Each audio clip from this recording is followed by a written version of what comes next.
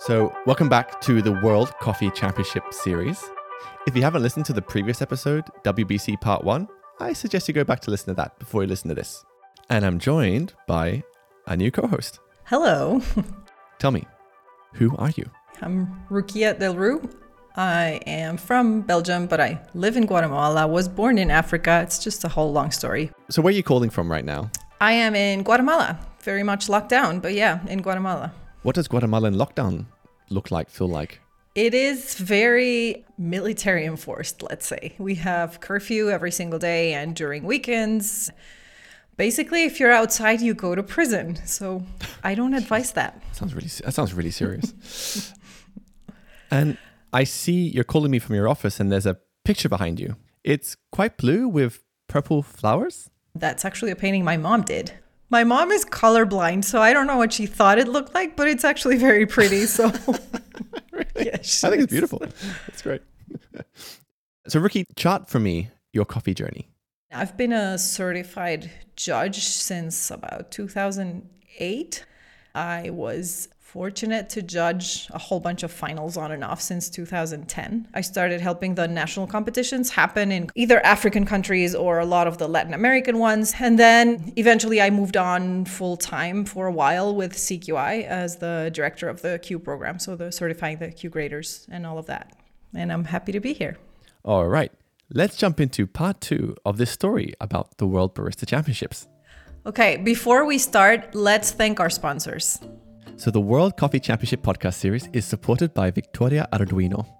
Victoria Arduino advances coffee knowledge and innovates across design, technology, and performance to produce machines that nurture coffee professionals' passion for espresso excellence. You can learn more at victoriaarduino.com or give them a follow at Victoria Arduino 1905.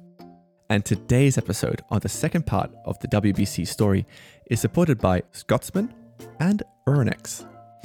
You can learn more about how Scotsman has been one of the world's leading manufacturers of ice for over 50 years at www.scotsman-ice.it.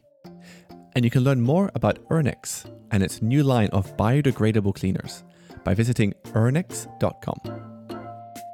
So Rookie, let me bring you and the listeners up to speed from the last episode. So these competitions had been going for 10 years and they were fueled by volunteer passion. And winning this competition was actually changing people's careers in major ways. But at the same time, some of the competitors were getting frustrated with the rules, and some of the rules themselves, well, they were kind of missing the point. Yes. Like, let's take an example. Rookie, tell me about professional attire. Like, where do you draw the line of what professional attire is? Well, how was it scored before?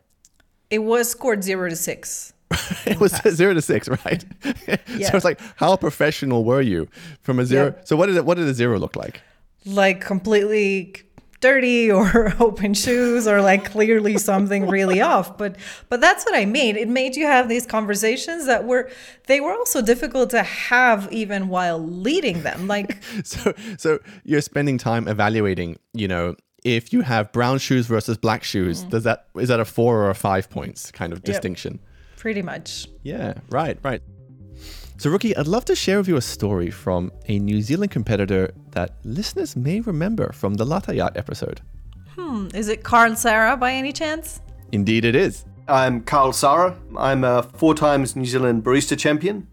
And he felt that things needed to change and he wanted to be part of that change. Okay, well, let's hear it. As we moved through the years of competition, the baristas, we definitely improved. We went from signature drinks that were only layers through to Troels Poulsen in 2005 deconstructing the signature drink for the first time. Those innovations were coming in. The judges were using a rule set that still wasn't able to capture innovation. I mean, the nitrous oxide incident for me was particularly frustrating in Tokyo. What I wanted to do with my signature drink involved me being able to use, nitrous oxide canisters. Rather than just having the drink that you drink, an important part of my signature drink was also having flavoured air being pushed through into a brandy snifter. I did my research and I found out that in the public spaces in the trade show, you weren't allowed any nitrous oxide inside the premises. It required all sorts of permits, But I was determined, so I spent literally months. I called in contacts all over the world to try and be able to get the correct permits. It was ridiculous. I mean, and this was 2007. It's not like you just jump on Skype. I speak no Japanese and have no idea about what I'm even meant to be applying for. So finally, I managed to get the right permits, and I get into the barista briefing at the start of the competition. And they say, just to be clear, nobody here is allowed to use nitrous oxide. It's not allowed in the venue. There's sort of silence over the crowd, and the voice of Heather Perry pipes up and she says, but I need it. I just need it. You have to make it happen. Heather Perry, whose espresso ended up being too sweet when she got to the finals. Yes, I remember. And then, there was a lot of heated discussion around it. And they sort of went away, and eventually they decided that they would completely change the format of the competition. They had to install a nitrous oxide station that could charge up people's cream chargers out the back of the competition. And I was flabbergasted. I mean, I'd done all of this work to find a workaround, understand the rules, and then all of a sudden, at the last minute, this sort of really significant rule change. This was incredibly frustrating. I was involved in the competitions throughout my period as a barista, and I was always opinionated. And I felt if I was going to express disappointment or frustration at a piece of the competition, then I at least had to put myself forward to try and be part of the solution. So, Rookie, here we have these tensions, and they needed to be resolved. So how were they resolved? Where were they resolved? So at that time, the joint leaders of SCAA, SCAE decided on a more joint approach, and there was a meeting in early 2011 in Dublin. I think a lot of baristas didn't really understand what happened in Dublin. I mean, most people probably don't even know that the Dublin event ever happened. It was well acknowledged within the existing rules and regulations and judges' committees that we needed to do something, that there was a really significant opportunity to improve. And so the Dublin event was organised to bring all of the key people together. I would say 50 to 70 people were there in total. We had judges, we had national coordinators, we had sponsors. We ended up in breakout sessions looking at different competitions and different components of different competitions. It was one of those meetings where there were charts on the wall, but I think what actually came out of that was a really clear roadmap for us to move into the future. And I think the result of that was the 2011 Barista Championships in Bogota. It was the first time, and I'm not excited that we had to do it, but I'm proud that it got done, where we had to say to a judge, I'm sorry, you haven't passed our calibration, so you're not going to be judging. And you have to remember that these are incredible volunteers who, off their own expense, have flown from their own country and paid their own accommodation. And it was a really, really tough decision to make. We did things like comment calibration, where we went through every single score sheet and every single comment that every single judge made and made sure that the score that they put down matched the comment that they had beside it. So, they didn't say excellent espresso 2. And at the time when you're judging, when you're in the throes of it, you're tasting it and you're like, oh, I'll remember this forever. But these judges work damned hard. And, if you get through another 10 competitors, you can't remember a cappuccino that you had 2 days and 80 coffees ago. And so my feeling as a barista myself was that people saw things happening. People saw change happening. Some people loved it. Some people hated it. But I think overall, the competition ended up in a much better position than it was before. Carl also said something about volunteering that I thought was kind of special, and I want to share it with you. When I was 21 years old and standing in my own cafe that I owned, people would walk up and say, so what are you going to do when you finish university? At the time it wasn't recognized that being a barista was a genuine profession, certainly at that level. I think the way that baristas are viewed, even by the general public now, has evolved massively. And I think that's in no small part to the work that all of these volunteers have done over decades and decades. They've committed their lives to improve the lives of others in the industry. Yes, there are so many volunteers always involved in this. Like Carl said, all of the judges are volunteers, and it's not an easy thing to have to tell them, yeah, you flew all the way to Bogota and sorry, but no, you can't judge. Wow. Do you remember how that person felt? Yes, I remember. It was, and obviously it was horrible. However, it isn't about the judges. It is about the competitors. It is about the barista. And if you have somebody that you can't really trust, it's a worse situation to put the competitor through that and be like, yeah, but the judge paid a certification, so we have to have him judge you. Do judges pay for certification? Yeah, judges pay for certification and pay for their travel and accommodation and expenses to go judge at all the world events. What does it cost to judge? It depends on where you do your certification. If you're lucky enough that there's one in your country, which they absolutely do not happen in every country, even if World Coffee Events does a huge effort in trying to make them happen. Basically, if you are a person in Guatemala or Honduras, you most likely have to fly to the US. So it's not just the cost of the certification, which is usually not that expensive, but it's the cost of travel to go and take the tests, and then either you pass or you don't, and then you go back to your country, and then you have to pay for the cost of travel to Worlds. I mean, that's easily $5,000 in a couple of weeks of your life. Yeah, absolutely. And what changed post-Dublin in terms of rules, in terms of how things were organized?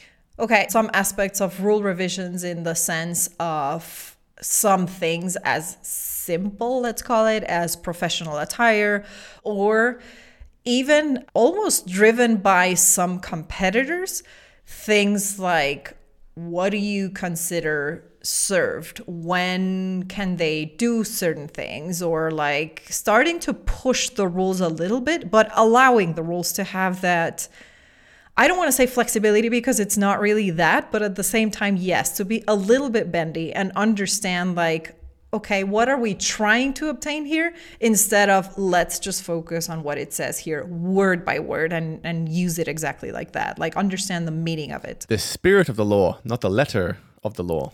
Exactly. I see. Which is interesting because at some point, baristas start to push that distinction between what is written versus what is intended. Mm-hmm. And then, yeah, if we go back to Bogota, then we had Alejandro and Federico as a team also pushing the rules a little bit. Yes. I have that story for you, Rookie. Last year, I was in San Salvador and I recorded this interview when I was making a Filter Stories episode.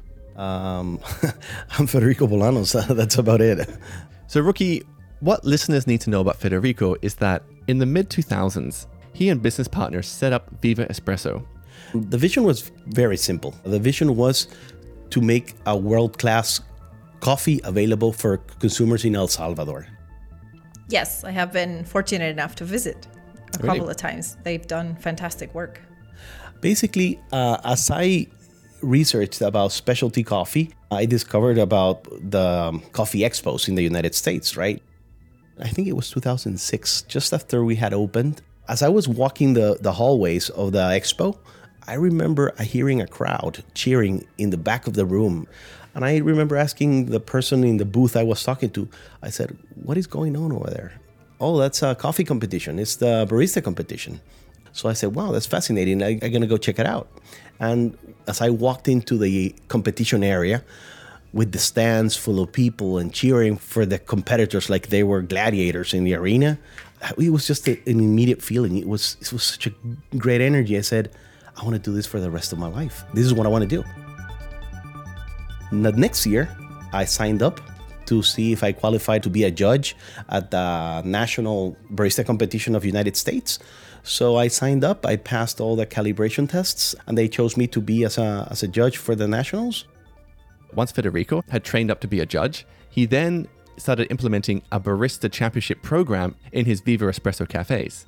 And he chose one of his young baristas to try and win the World Championships, a young Salvadoran called Alejandro Mendez. Federico, he walk the walk, let's say. Because Federico not only trained as a judge, but was also a competitor himself in the early competitions in El Salvador.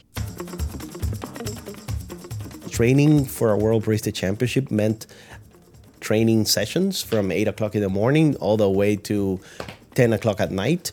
And not only practicing, but also one of the things I like the most, it is also about experimenting and exploring the coffee. So, Rookie, in 2011, Alejandro goes to Bogota to compete at the World Barista Championships. I remember him. I remember the song that everybody sang, the Alejandro song, which was a hit that year for more reasons than one. Can you sing it for me? I will not sing it, no matter how much you insist.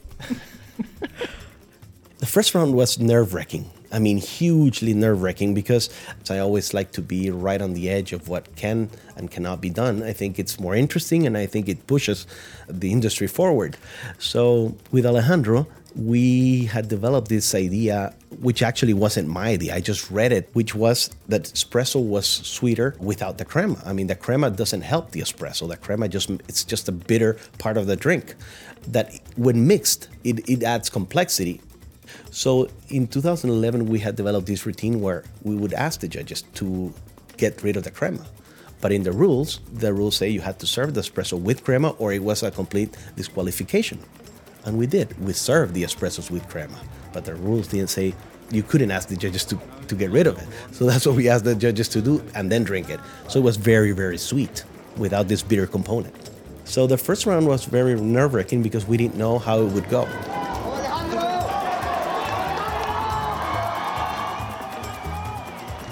And of course, Rookie, what happened in the end? Well, Alejandro just went and won. It was a huge excitement. I cannot imagine how Federico felt. We were first in a coffee producing country, and then the first champion from a producing country wins. So like those two things together, like I think added to that level of excitement that everybody had. I just remember saying thanks to God. I mean, it was just, it was magical. It was just unbelievable. And I asked Federico, what impact did it have on coffee drinking culture in El Salvador? I don't know if I'm going to make a good measure of this, but I think it did have a very, very big impact on the country, on the consumer. Not wide from corner to El Salvador, but at least in the consumers that had access to our coffee, which is maybe a small niche, but that niche is very important because that niche trickles down, right? And with the word of mouth, it is very big. The people that knew and read about this started to realize that El Salvador had a product that was world class. I mean, not Viva Espresso, El Salvador's coffee. And I think that not only the El Salvador consumer, but the coffee world also paid attention to El Salvador's coffee. And I remember that the following years, I think the next year, El Salvador's coffee was the most used origin at competitions. And after that, other competitors have won the World Barista Championship using El Salvador's coffee. I would like to say like a message to aspiring baristas, especially from coffee producing countries. First of all, follow your dreams. Don't listen to people that say that because other countries have more resources, because other baristas have a company that supports them better, or this has to make a bigger flame in them. This has to push them forward. This has to be the reason they have to do it. Viva Espresso, we were a very small company. We were bootstrapping all this time and we managed to compete with the big ones. And that was very rewarding. So keep on at it. Very inspiring. I think it definitely had an impact on specifically El Salvador, on baristas from producing countries, on all of that. And yes, I think his final message is a great one because obviously a lot of it still depends on sort of personal ambition. It's not just about the country. It's not just about the support. It's not just about that. You have to want it. You have to be the one driving it. And the year after, a competitor from another producing country, Guatemala, won. Yep, 2 years in a row. That was a good message from baristas of producing countries. But it at least definitely changed the the paradigm or the misconception before that there used to be a lot of the baristas from producing countries that would think like, wow, it really sucks that I have to use coffee from the country I'm in.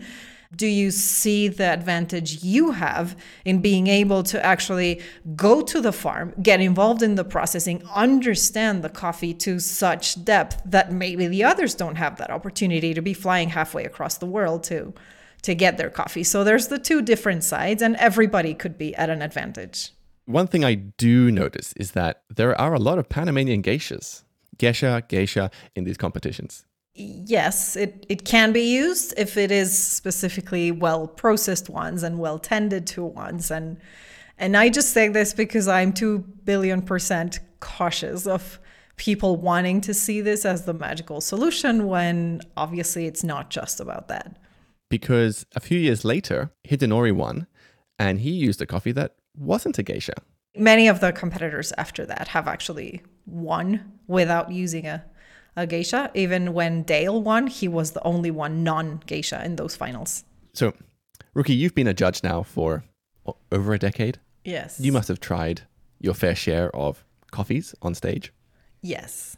I mean, on the whole, how good are these coffees? It's obviously a privilege, honestly, to be able to do this and to keep doing this, and you have to be passionate about it. Yes, it is a huge privilege to try of the best tasting espressos that you can probably have like in your entire life on those stages. And you don't have to be a WBC judge on the world stage to get to try these coffees. Yep, of course. If you're a volunteer and you're hanging out backstage, chances are you'll get to try a whole bunch of things. And I have a story about someone who did just that. And I should also say her story is so much more than trying a delicious coffee backstage. It has to do with Venezuela, politics, and love. Okay, tell me about it. I am Maria Esther. I am a lawyer, a Venezuelan lawyer, living in Miami, Florida. As a Venezuelan, I used to work in the tax organization in my country, like doing the defense of the state. And I really loved my job, but sadly, Venezuela has this problem with a president, and that is the government of President Chavez. I was against Chavez since the very beginning. He brought militaries to the government. When this started happening, it was really stressful because I always say, no, I won't do that. This is not right. This is not what the law says. So at some point, this affected my health. This affected my relationship at the time with my daughter, with my husband, everything. The story is a little bit more complicated. My sister was working for the very famous and most important coffee company in Venezuela, that is Café Fama de America. They brought these people from Switzerland to give like a kind of speaking about better practices in agriculture. I'm talking about 1996, something like that. They talk about specialty coffee. So like in 2003, I was sitting in my job, suffering and crying and struggling, and I decided to go to Google and try to find out what the specialty coffee was. And then in 2008, I was in New York, and I went to this Intelligentsia lab. They teach you in this course how to be a barista, what is a specialty coffee. After that, it was a no come back for me. I wanted to learn more. So in 2010, I read about these events. They were huge events where all the people from the specialty coffee are coming, and you have producers, equipment, and everything, and I said, I need to go. So I started volunteering in 2010. In 2014, I was the volunteer in different roles, and one of the roles was to work with this guy. His name is Hidenori, and it turns out that he was, at the end of on Sunday, he was the World Barista Champion. My role when I worked with him, it was to be a helper. This means that you are there standing since really early in the morning, you are standing there, and you are going to help whatever they need. He was sweet because, they smile at you and they know that you are there to help them. But he was really, since the very beginning, with this shark look in his eyes that he was going to get the thing. So, yes, they are sweet, but they go to the point. When you are a volunteer, you need to be there really early. Most of the time, if you are in the shift in the morning, you need to be there at 7. And they are there too. The competitors, they are really early, and you have no coffee in your system. So this is good to be a helper because you have the chance to try the coffees that they are dialing in and they are calibrating. One thing that I remember about Hidenori is that he was working with Caturra, and I do believe that it was atypical. I'm not 100% sure. And it was different, because everybody wanted to bring geishas, and he brought a Costa Rican Caturra and Típica that was amazing. I got the chance to try the coffee with milk because they were doing some cappuccinos in the practice, and they gave me some coffee, and I tried, and it was amazing. It was beautiful. I always recommend all my students to try to be a volunteer, always, because the experience that you get, the people that you know, it is priceless. In fact, I met my husband in Rimini. He was a volunteer in front of me. We were so busy brewing coffee. I was the barista leader for AeroPress, and he was the barista leader for Chemex. And we were so busy that don't even interact. But 2 months later, we got introduced again on Facebook. And I said, oh, I remember you. You were in the espresso bar, in the brew bar. Oh, yes. And we started. 4 years later, we are married and we have this school in Florida. So these are the things that only coffee, I always say that coffee is like Nokia. It's connecting people all the time. Super sweet story. So the first thing that rang true to me was there is no harder place to get coffee early in the morning than a coffee shop. So yeah, she had a good volunteering position to be getting coffee from the future champion. So Ruki, while we're on the topic of volunteering, I want to introduce to you Innocent, a barista from Burundi, and his volunteering journey. Innocent, Burundian by nationality. The way I get into coffee industry as a barista is I was just in the hotel industry where I used to work as a waiter in the service, but I saw baristas around in the hotel making coffees, making latte art. Then I got interested, wow, I said it's so cool. Then I moved to Kenya. I did 1 year. Then after I moved to Uganda where I did 2 years. Then after there, I moved to China, Shanghai. And the reason I'm sharing Innocent's story is because I love his reasons for volunteering and where it leads them. I volunteered because I think, first of all, I felt it in me. It was just my passion because, while volunteering, you can learn a lot. The second thing was I felt like I want to meet famous people in the coffee industry. I think I achieved my dreams because I met Martin Shabaya from Kenya. Yeah, man, it was no, I can't believe it. I can't believe it. And he was also no, how did you get, he said how did you get to arrive here? Then I told him, yeah, it happened, man. Because for example, in China, we don't have a lot of foreigners work in the coffee industry. There are not many. So do you remember Martin Shabaya? Absolutely. But I've known him from a few years as a competitor. And Martin's had quite the history. He's represented Kenya for 3 years in a row. In 2015, he came 43rd, but the next year, he was 24th. And that leads me on to a change in the WBC rules. Ruki, can you tell me what happened in 2017? That's when the WBC Evolution Working Group decided to make a wild card.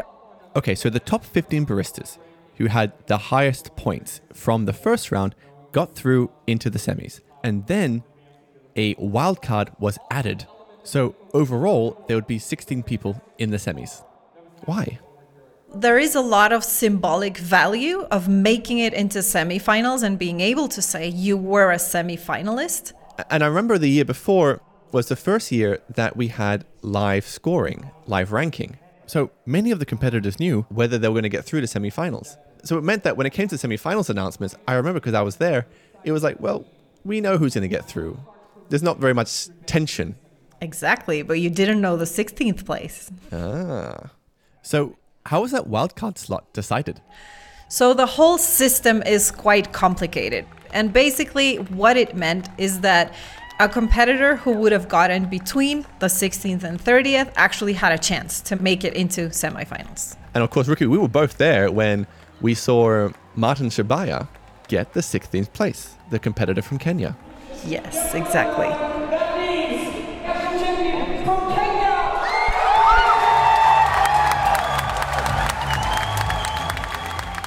I remember him being like pretty much happier than the person who won that year. I can attest to that. I had a microphone with me and I ran to find Martin after that was announced. How do you feel, man? I really can't explain, but this is something that has never happened. I'm really honored. I feel like I'm not worthy on the panel. No, you are, but here I am. What do I do? Did you hear how loud the cheer was for you? I don't know, man. At that time, I was really confused, actually, until now. Yeah. I'm going to take back the coffee that I gave out, all of it. You gave out all your coffee? My coffee. So, because you didn't think you were going to get this far, so you gave away never. all... No, not now. 2019. Yeah, right? I was planning for 2019. And, you know, when competitors don't get through, you know, they trade their espresso coffees with each other. And even I managed to bag a couple, and they were delicious. And so that's what Martin had done. He'd given away all of his championship Kenyan coffee. Oh my God, that's really cute, but also kind of a problem. And so straight after me and Martin spoke, he went to get back all the coffee he'd given out.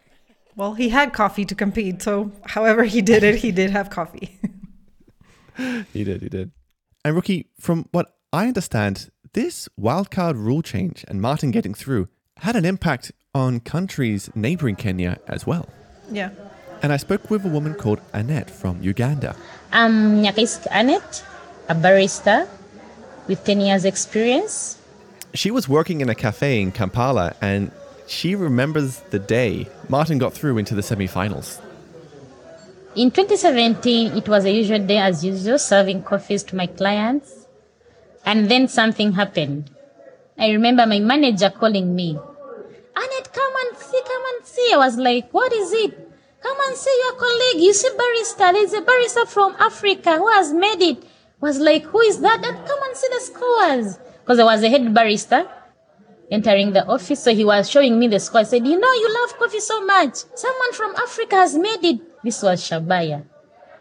I said, oh my God, we need the trophy. We don't need only that. We need the trophy to come to Africa. I was so excited.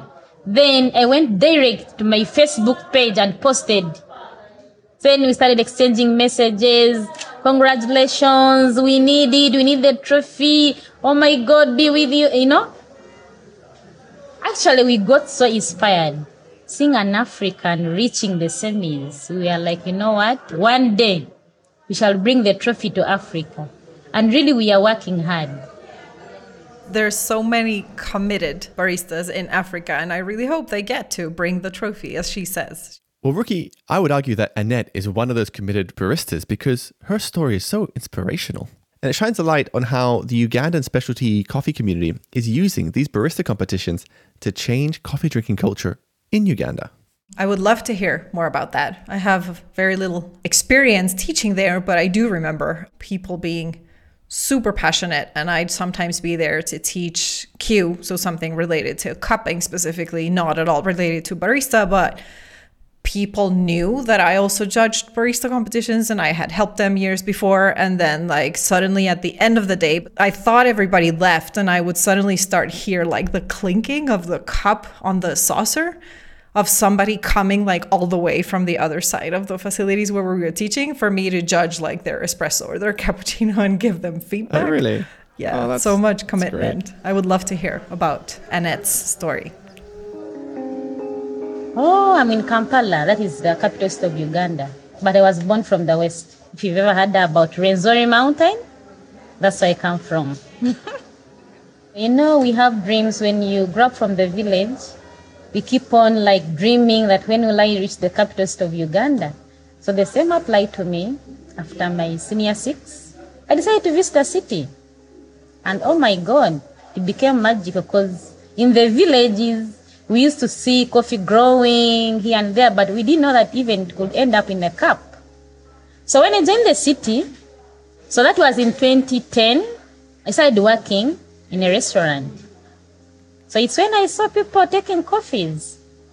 So I got inspired, but I didn't know where to go and learn more until one day when I joined the barista competition, which I had gone just to watch and see what was happening. So since that day, I saw how people were presenting, baristas, they had the confidence, each and everything. So I got inspired.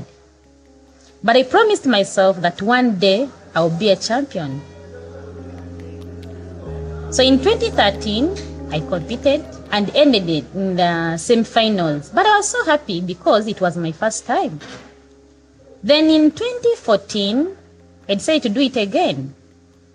But this time it was marvelous because I became the first runners-up for the Uganda National Barista Championship and then the best female barista of the year. So I got inspired. I was like, oh my God, I can make it. All I need is to do more and work on myself. Actually, in those years, I had challenges where, as a female barista, I was being appointed in different posts. But you could find some like male baristas don't want to work with you because they be like, we can't be working in a company where we are under lady. So very many baristas at times they could leave jobs because they are being headed by a female. But all I could do, train others. The most important thing which I like in life is giving others a chance. Life goes on.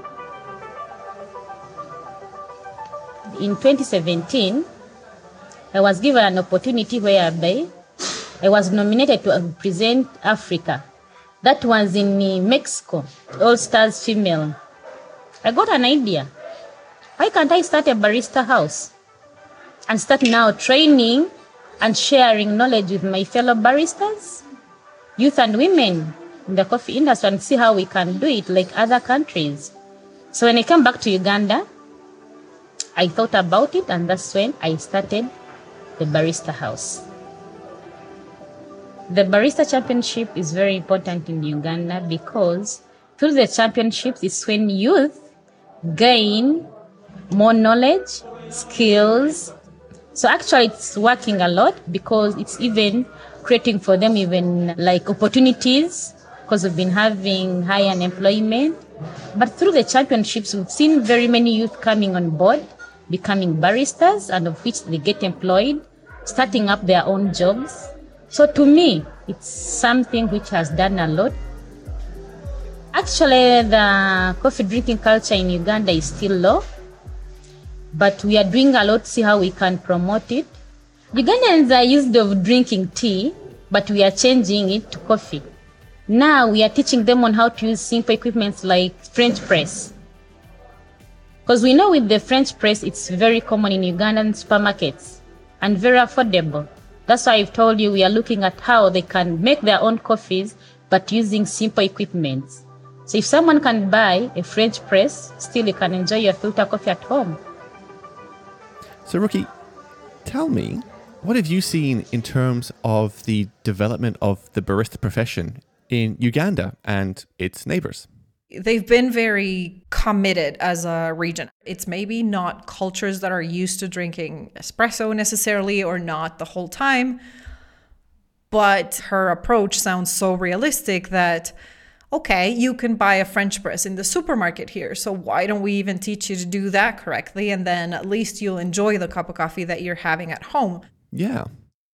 And it makes me reflect back on the conversation I had with Sonia in the last episode about the early days of the championships. And, you know, judges were sipping on straws and they did things back then that makes us laugh today. Where do you think it's going to be in 10 years' time? What are we going to be seeing?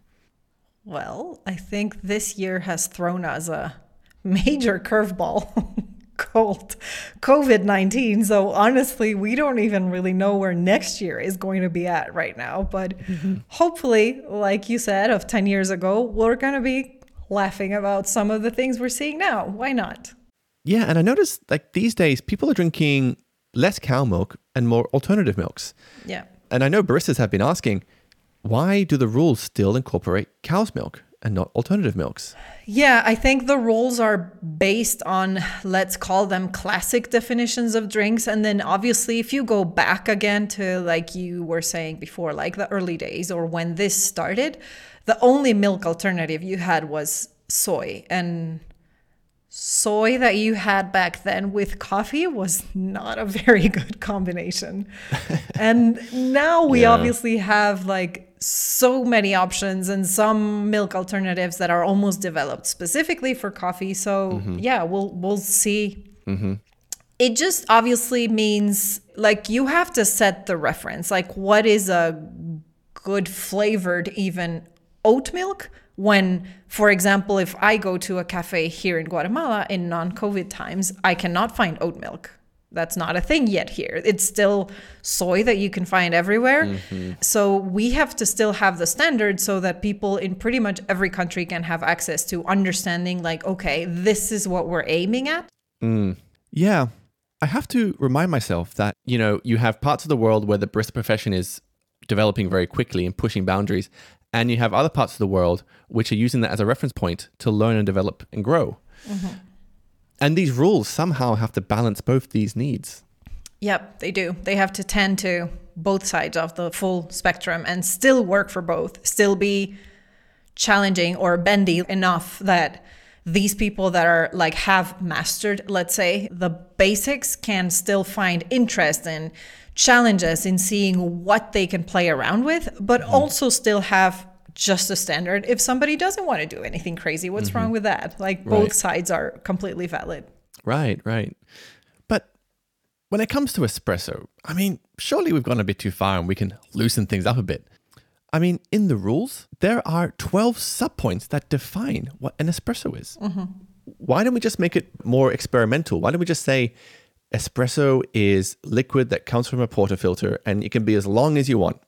With the rule as specific as it is already a challenge with the add-ins to fermentation and with aging in barrels and things like that, with decaffeination.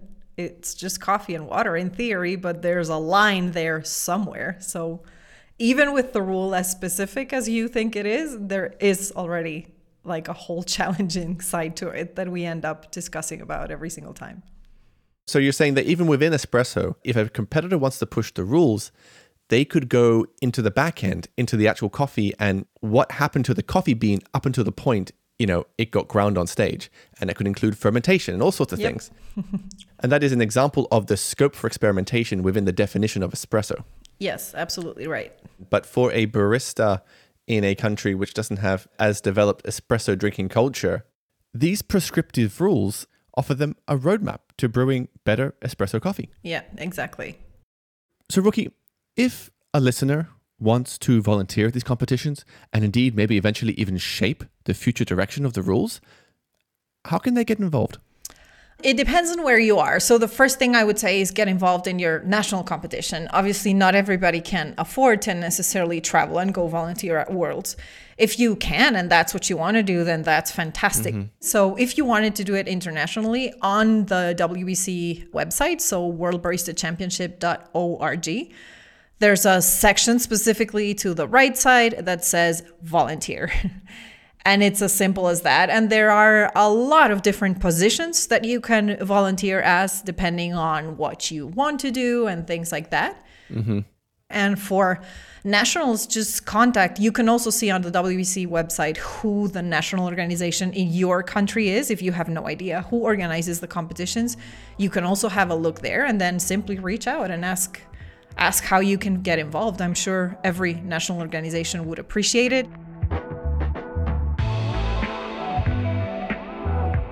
All right, James, I think maybe it's time to do the credits now. Yes.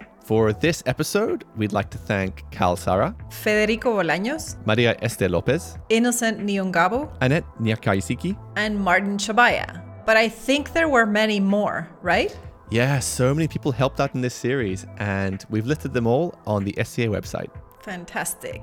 And the ones that we wouldn't be here without, let's talk about our sponsors. Yes, so the World Coffee Championship podcast series is supported by Victoria Arduino. Victoria Arduino advances coffee knowledge and innovates across design, technology, and performance to produce machines that nurture coffee professionals' passion for espresso excellence. You can learn more at victoriaarduino.com or give them a follow at Victoria Arduino 1905. And today's episode on the second part of the WBC story is supported by Scotsman and Urnex. Learn more about how Scotsman has been one of the world's leading manufacturers of ice for over 50 years at www.scotsman-ice.it. And you can learn more about Urnex and its new line of biodegradable cleaners by visiting urnex.com. And finally, James, who actually put all of this together? Because I can imagine this is a ton of work. Well, this podcast was produced by me, James Harper of Filter Productions for the Specialty Coffee Association. And Rookie, I want to thank you for coming on the show and helping me navigate this story of the World Barista Championships. Thank you so much. It was a ton of fun to go back in time as well and remember all of this. And I'm curious though, what will happen in the next episode? Ah, yes. So in the next episode, we are covering the roasting competition and Jezve Ibrik. We're going to be asking, why did we need a roasting championships in the first place? There'll be stories of people falling in love, personal journeys being wrapped up in coffee drinking culture in Syria, and so much more. Sounds exciting. I cannot wait to hear it. And Rookie, I hope you survive lockdown, and I can't wait to see you face to face next year at the competitions. Thank you. Me too. Okay, ciao, ciao. Take care. Bye-bye. Bye.